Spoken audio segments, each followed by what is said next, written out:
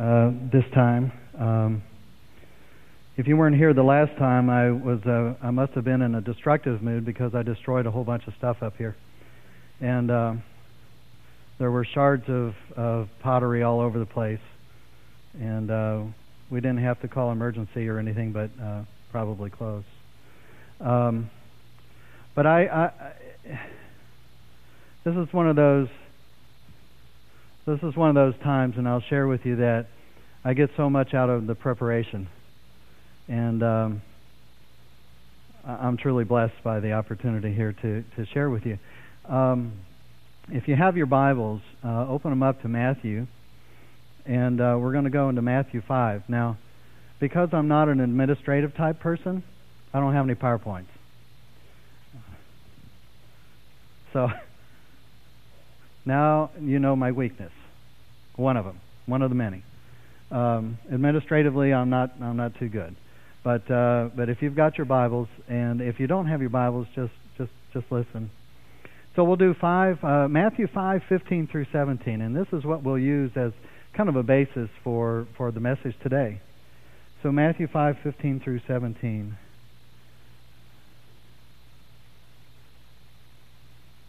It says, let's start with 14. You are the light of the world. A city on a hill cannot be hidden.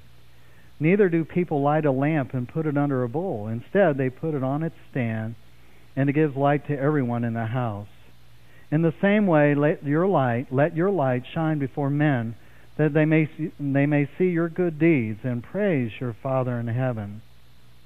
And then if you look at that next verse, it says, do you think that I have come to abolish the law or the prophets? I have not come to abolish them, but to fulfill them. Let's pray real quick. Father, we just give you thanks again for this opportunity and bringing us together to worship and praise you today. We thank you, Lord, that you have shown up in our lives in a real powerful way. And Lord, we just pray right now that you reveal your truth to us, and that everything we hear right now, Lord, is of you. Let you be the one who gets all the glory. It's in Jesus' name that we pray. Amen. The double doors kind of opened up into kind of a lobby type thing, and it was really before they had the sensors up there that opened the doors for you. So we had to push the doors open. And we pushed the doors open to a corridor of individual rooms along wide hallways.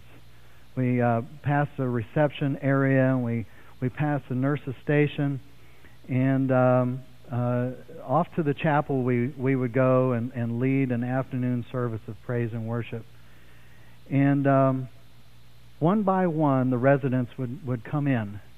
And some would come in when, able to, on their own, come in. And others would come in having to be wheeled in because their mobility was limited or none. The hymns of praise and worship we would sing, and we would just give praise to God. And these children of advanced years would sing beautiful praises to God. And it was just really neat as they would sing loud and clear these songs of their youth, and they were able to just praise God. And there were, if I remember right, there were hymnals in there that we would use and things like that. And this was a long time ago. The songs would rise with hardly an effort, even though on a daily basis they needed help with everyday activities. And yet they could sing these praises to God. They could shine this light. They could shine this beautiful Spirit of God coming through them in their worship and praise. Somehow we were able to access that part of the brain where God resides, where they were able to access where God was. And we were able to somehow, in the blessing of being able to worship and praise and lead them in that, we were able to access that part. The broken bodies and the minds compromised by dementia, praised and loved God with all their being. And we were the ones that were blessed, weren't we? We were the ones that were blessed. Blessed by such a devotion of these children of God. And this was perhaps over 30 years ago. I was only 5. But I guess that's another, Sandy was only 5 too. It's one of my other weaknesses. I lie a lot.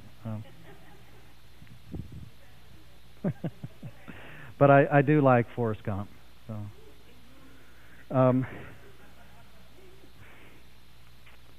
Bill was bedridden and advanced in some kind of sickness, and the disease had taken a toll on this body, this big man, and he was a big man. The skin of his arms were bruised from just that simple touch. You know how it is with elderly. You touch them and they bruise, and that's how Bill was. And as he lay, his frame was tall, and his hands were massive. And he lay in this bed, unable to really do anything. His skin was so soft and gentle, like his spirit.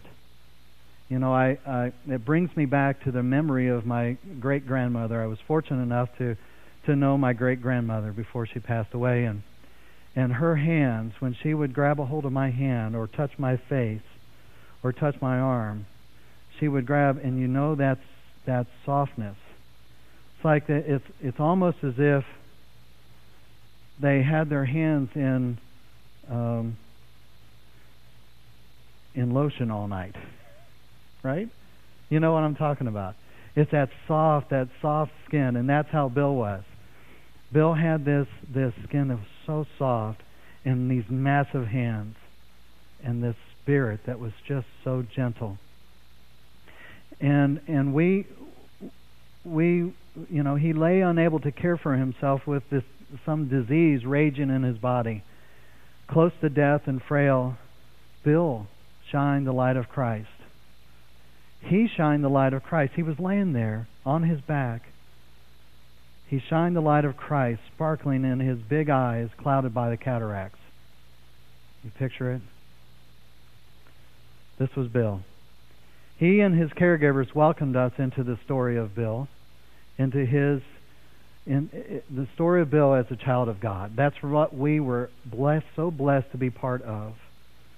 You see, we would go down the long, sterile hallway to Bill's room and share some worship and praise with him, really to share God's love, really to praise the author of our story as it related to Bill's story and Bill's favorite song, "O Lord my God, when I in awesome wonder consider all the world thy hands have made. I see the stars, I hear the rolling thunder, thy power throughout the universe displayed." And then what goes on? "Then sings my soul, my Savior God, to thee. How great thou art, how great thou art. Then sings my soul, my Savior God, to thee. How great thou art, how great thou art." And as we would sing that song and go verse to verse to verse, Bill's frail frame would get stronger, and his voice would get stronger, and he was booming in his praise for God. And we would sing that song. And as it goes on and it goes on and it goes on, there are a number of verses. And then that last verse, Bill was almost out of that bed singing, wasn't he? He was just singing to the top of his lungs. And he would sing that last refrain. "Then sings my soul, my Savior," and this booming voice, "God, to thee, how great thou art, how great thou art. Then sings my soul, my Savior God, to thee, how great thou art." And then we would all go, "How great thou art."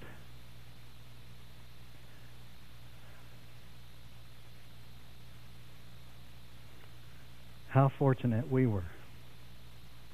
how blessed we were to experience that Spirit of God coming through that broken body and that frail body, but that strong spiritual man.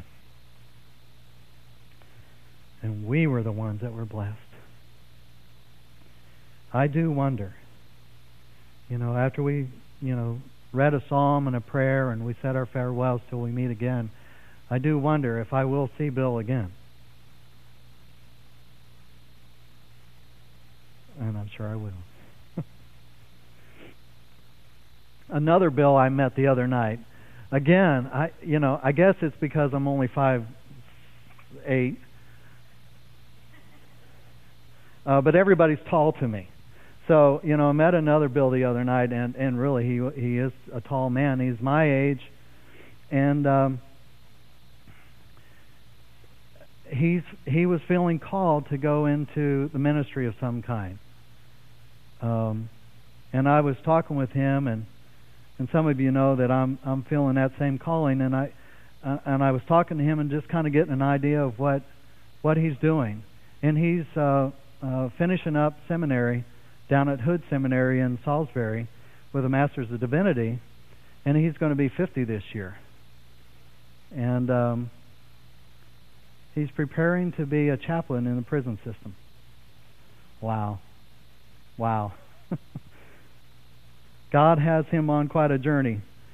And we talked at length about what it meant to have Christ live in us to accomplish his purpose through us. We commiserated on the fact that when we focus on our own stories of trials and tribulations, of fears and our sorrows, of disappointments and worry, we really turn away from God and focusing on God. Because we're wrapped up in our own stories.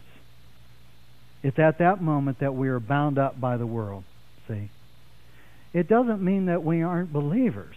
It just means that we have turned away from focusing on the story of God to focusing on the story of our own lives apart from God. What can we do? What can I do? What can I do? What can I do? What can I do? What can I do? What can I do? I must not be doing something right. I must not be doing something right. And on and on and on and on it goes.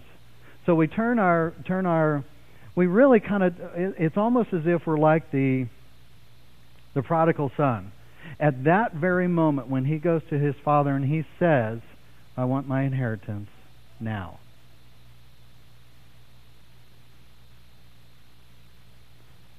It's that moment that Bill and I talked about. It's that moment that we said that was the focus on that young man's story. That's when we focus on our own story and our own struggles, and we stop focusing on the story of God. It's in that moment that we are bound up by the world and its trouble, not free to take the joy of Jesus. And it's at that time that we need God the most, isn't it? John 15:5 is the John 15:5 says here. We could go from 15:1. Says, "I am the true vine, and my Father is the gardener. He cuts off every branch in me that bears no fruit, while every branch that does bear fruit he prunes, so that it will be even more fruitful. You are already clean because of the word I have spoken to you. Remain in me, and I will remain in you. No branch can bear fruit by itself. It must remain in the vine. Neither can you bear fruit unless you remain in me. I am the vine, you are the branches. If a man remains in me and I in him, he will bear much fruit. Apart from me, you can do nothing."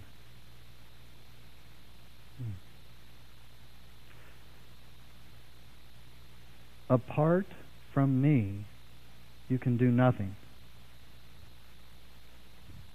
So in my self-reliance and my selfishness, in my sin, I turn.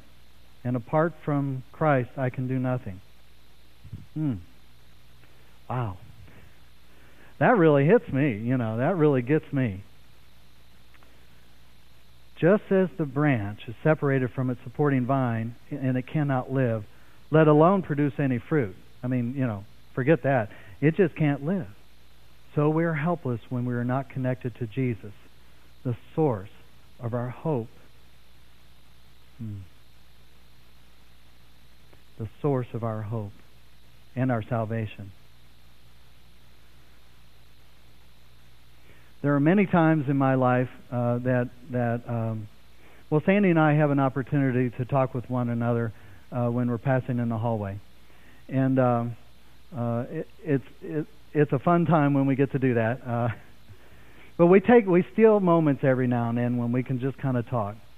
And we weren't even together when I get this phone call, and she says, "I've been worshiping all morning. I'm on my way to Durham." She was almost there or even there. She was sitting in the parking lot. And she said, "I was thinking about what you said about having Christ live in you. And I put in my notes here, a wise woman said to me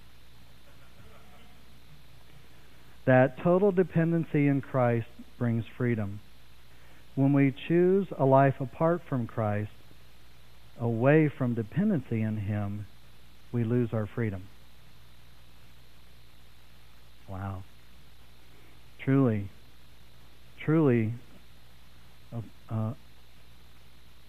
that is truly a profound statement. Total dependency in Christ brings us freedom. When we choose a life apart from Christ, away from dependency in Him, we lose our freedom. We're bound up by the world, by all that stuff in the world. We lose our freedom. It's only through the dependency on Christ that we experience this freedom. So what does this freedom really look like? This living in Christ through us. Living as though Christ is living through us. What does this really look like? If we are to live abundantly with Christ, then we really try to take on the character of Christ, see? Because I think this can be somewhat complicated, because we get rid of ourselves and we create that vacuum where Christ fills, and then we start to meet the world as Christ would meet the world. And that brings us freedom. That brings us freedom. Because we're not bound by the world anymore. What is the character of Christ? The character of Christ. And there's a number of verses, and I've written them down here. John 8:12.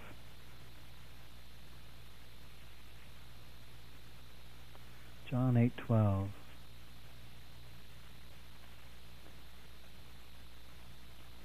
When Jesus spoke again to the people, He said, "I am the light of the world. Whoever follows me will never walk in darkness, but will have the light of life."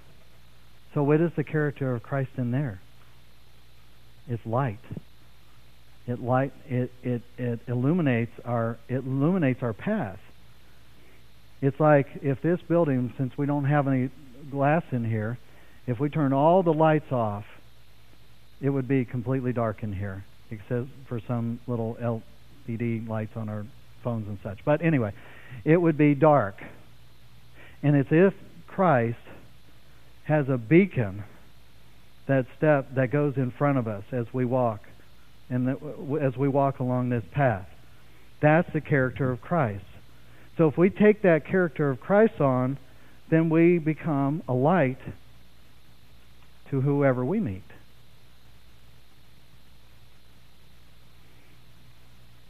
John 14:16 through 17.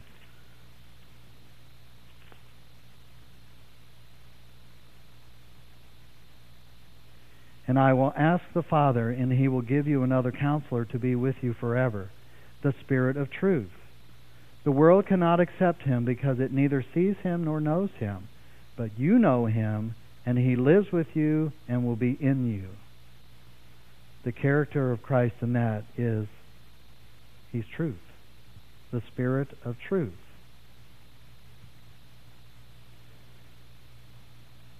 truth.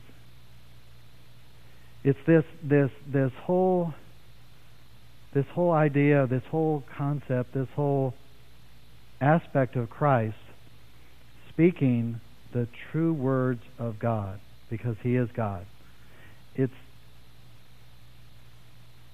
being able to say God loves you so much that He's willing to do anything to have you be in full fellowship with Him. That's the truth that Jesus is talking about. So if Jesus lives in us, then we live as though we have the freedom, as though we really believe that truth that He has given us. That's what we internalize, that truth. And then we're able to, by whatever we do or say or act or however way we are, then other people are able to see that. So that the very nature of Christ, the character of Christ in us, then becomes our nature and our character. We are no longer the person walking away, but we're the person abiding in. That's what the character of Christ is. If you look at 1 John,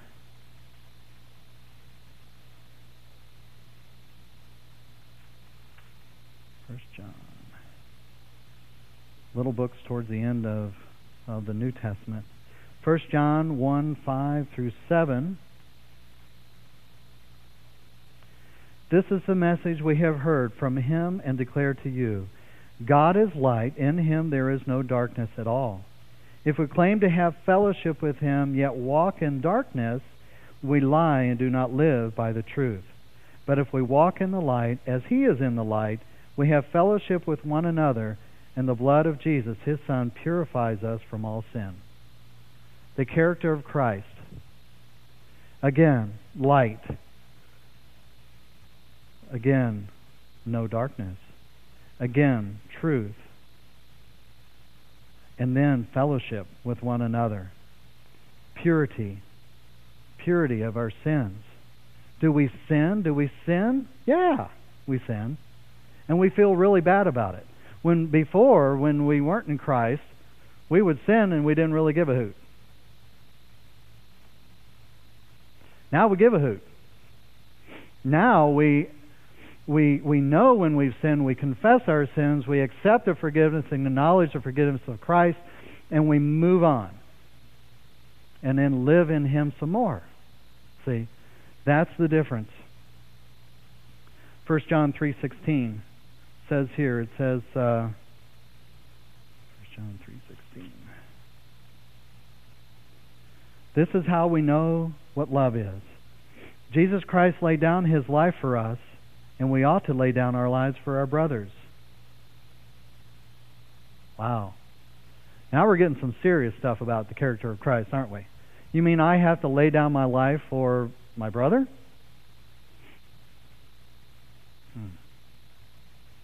Well, let me think about that a little bit. Let me think if I really want to do that.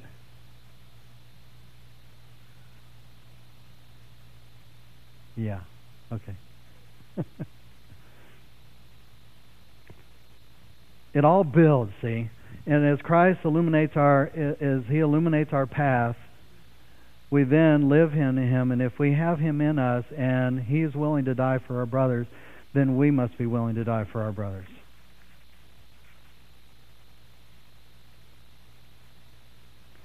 Now, you could say that's a physical death. Certainly, you could do that. But why not wrap our arms around our brothers and take their sin upon us, take that sin to the cross, and be crucified and die for the sake of them? That's dying for our brothers. Taking on their sin, not that we're the Savior, but Christ through us. Offering up our brothers and sisters to Christ, so that they can experience the true life in Christ as well. So we essentially die for them.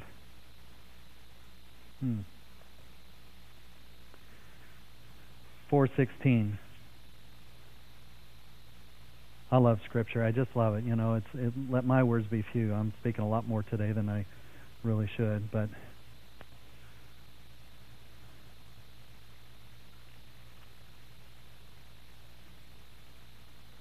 4:16. And so we know and rely on the love God has for us. God is love. Whoever lives in love lives in God, and God in him. So the character of Christ is love. Now we're getting to what we probably have heard all of our lives. God is love. And so Christ, the character of Christ in us, we love. We love. We just love.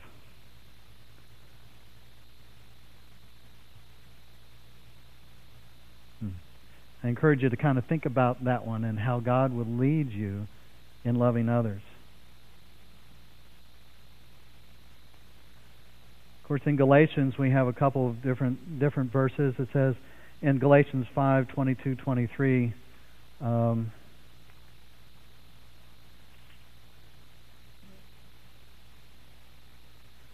I think all the Rainer kids could recite this one. 5:22-23. Should get Caleb up here. But the fruit of the Spirit is love, joy, peace, patience, kindness, goodness, faithfulness, gentleness, and self-control. Against such things there is no law. That's a big list. So Christ, the character of Christ, the spirit of the fruit of the Spirit is the character of Christ. So what do we focus on? In Corinthians, two more here, Corinthians 10. By the meekness and gentleness of Christ, I appeal to you, I, Paul, who am timid when face to face with you, but bold when away. By the meekness and gentleness of Christ, I appeal to you. The meekness and gentleness of Christ.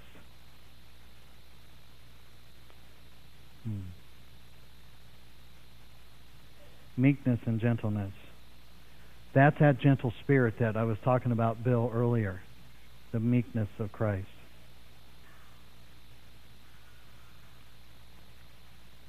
And then Ephesians 5:8-11. One more here.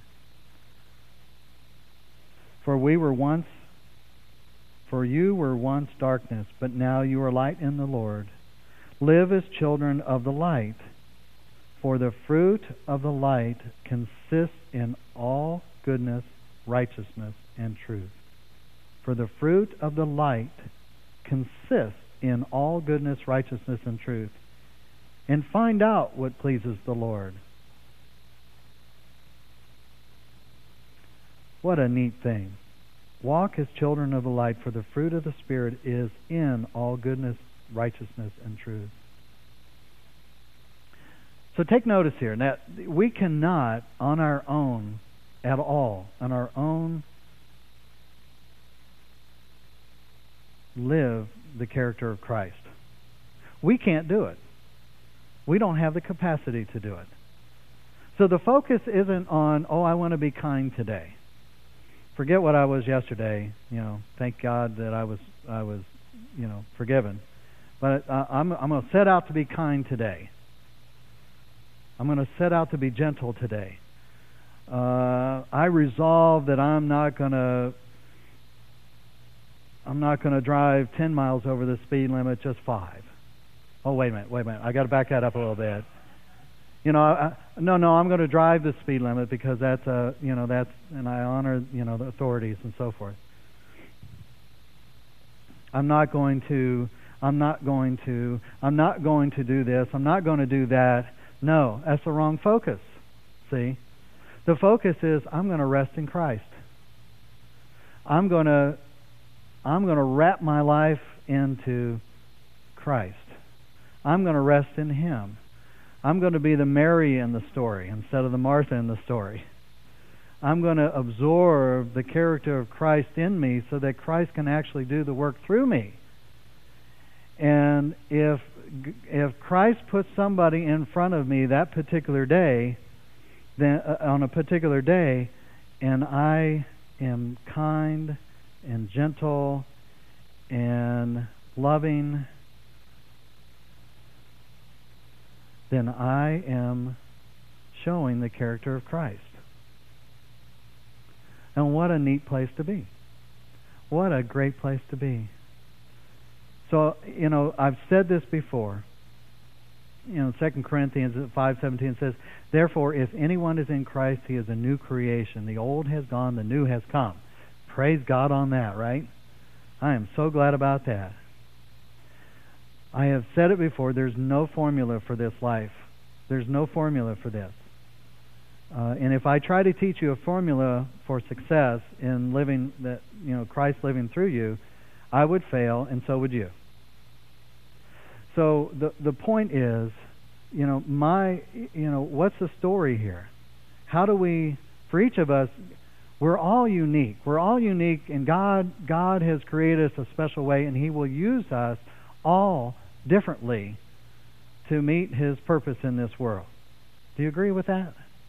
We're all different, and really, I could talk about all parts of the body. We could go down that road. I'm not going to today, but that really, we're all different in here, and Christ will live in us differently because His grand plan is to meet people in where they are, and everybody is not in the same place.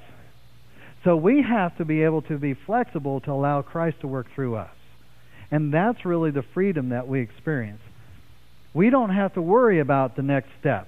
We don't have to worry about what's around the bend. We just live and are confident that Christ is living through us. If we invite Him in, we have to invite Him in. So what is the story of our life apart from Christ? I know that my story apart from Christ is like gears. If you imagine 3 gears trying to work together and one isn't working very well, what happens? It's a mess. The grinding and the binding, and eventually it stops, seizes up. That's how my life is apart from Christ. When I reject His life in me, then I am like those gears that get out of sorts, and I come to a screeching halt. I fail and become ineffective as a servant of God. That's me. I don't know your story. I know mine. What is the story of our life with Christ living through us? For me, there's an unexplainable sense of peace among the turmoil in this life. It's hard to describe. I have the assurance of His presence and His light. I look at people differently with the eyes of Christ, the compassionate eyes of Christ. I seem to hear the cries of those who are hurting or in trouble of some kind a little bit differently with the ears of Christ. My heart is more sensitive to following Christ instead of leading Him down my road. You ever been there? Where we want to lead Christ. Come on, Christ, I'm going down this road. You're welcome to hang along with me. Tag along if you want. If you can keep up with me, Christ, then that's cool. But I'm going down this road anyway. And boy, have I done that. I've done that a whole bunch. And I don't want to do that. I want to be able to follow Christ instead of trying to lead Him. So we have to somehow be in tune with that. My thoughts are consumed with resting in Jesus more than they are in doing the work. Now, will I do? Absolutely. But it's Christ doing through me. It's not me doing, it's Christ doing through me. And that's what I'm getting at here. The story of Christ in us is about being transformed because we invite the Christ, the Anointed One, into our lives to accomplish His story through us and among His people. Allow me to bring an encouraging word to you about the life of Christ in you. The story of Christ in you is the freedom you have to live abundantly, because Christ is abundant in how He loves you and how He loves others and how He loves others through you and how He loves others so that they can love others. And that's the abundant life of Christ living in you. The story of Christ in you is to love God and to love others as yourself. To look at your neighbor with the eyes of Christ. Try that this week. If you haven't done that, try that this week.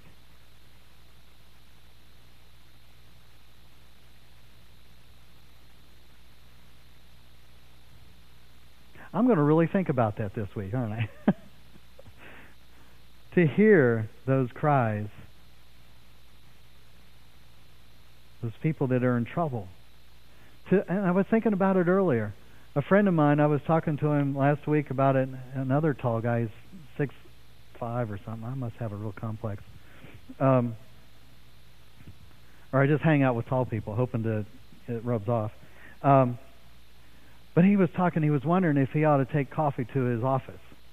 And we were talking about this letting Christ live through you. And I said to him, now, this is more than what would Jesus do. Because Jesus wouldn't go into Starbucks, and, well, maybe he would. But, the point is that showing hospitality, appreciating his staff, is a Christ-like thing to do. He was compelled to do that. He wasn't doing it in order to get some kind of reward from that, but he was compelled to do that. That's what I'm talking about.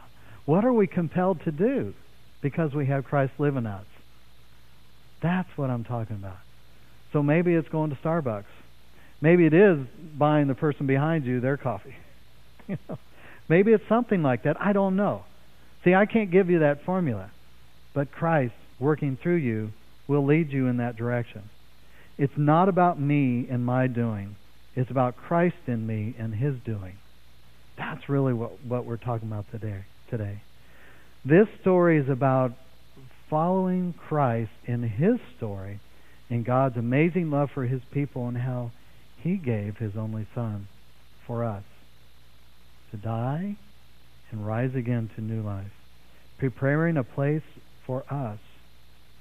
It's not about leading Christ down our road. It's about following Him in the road that He has chosen for us. It's about living, not about doing. Because Christ will do the doing through us. And that's really what it's all about. The story of Christ in you is the story of letting our light shine before others, so that they may see our good works, the meekness and gentleness. Think about that. The righteousness and truth of Christ. And then they will glorify our Father in heaven. That is the story of Christ in you.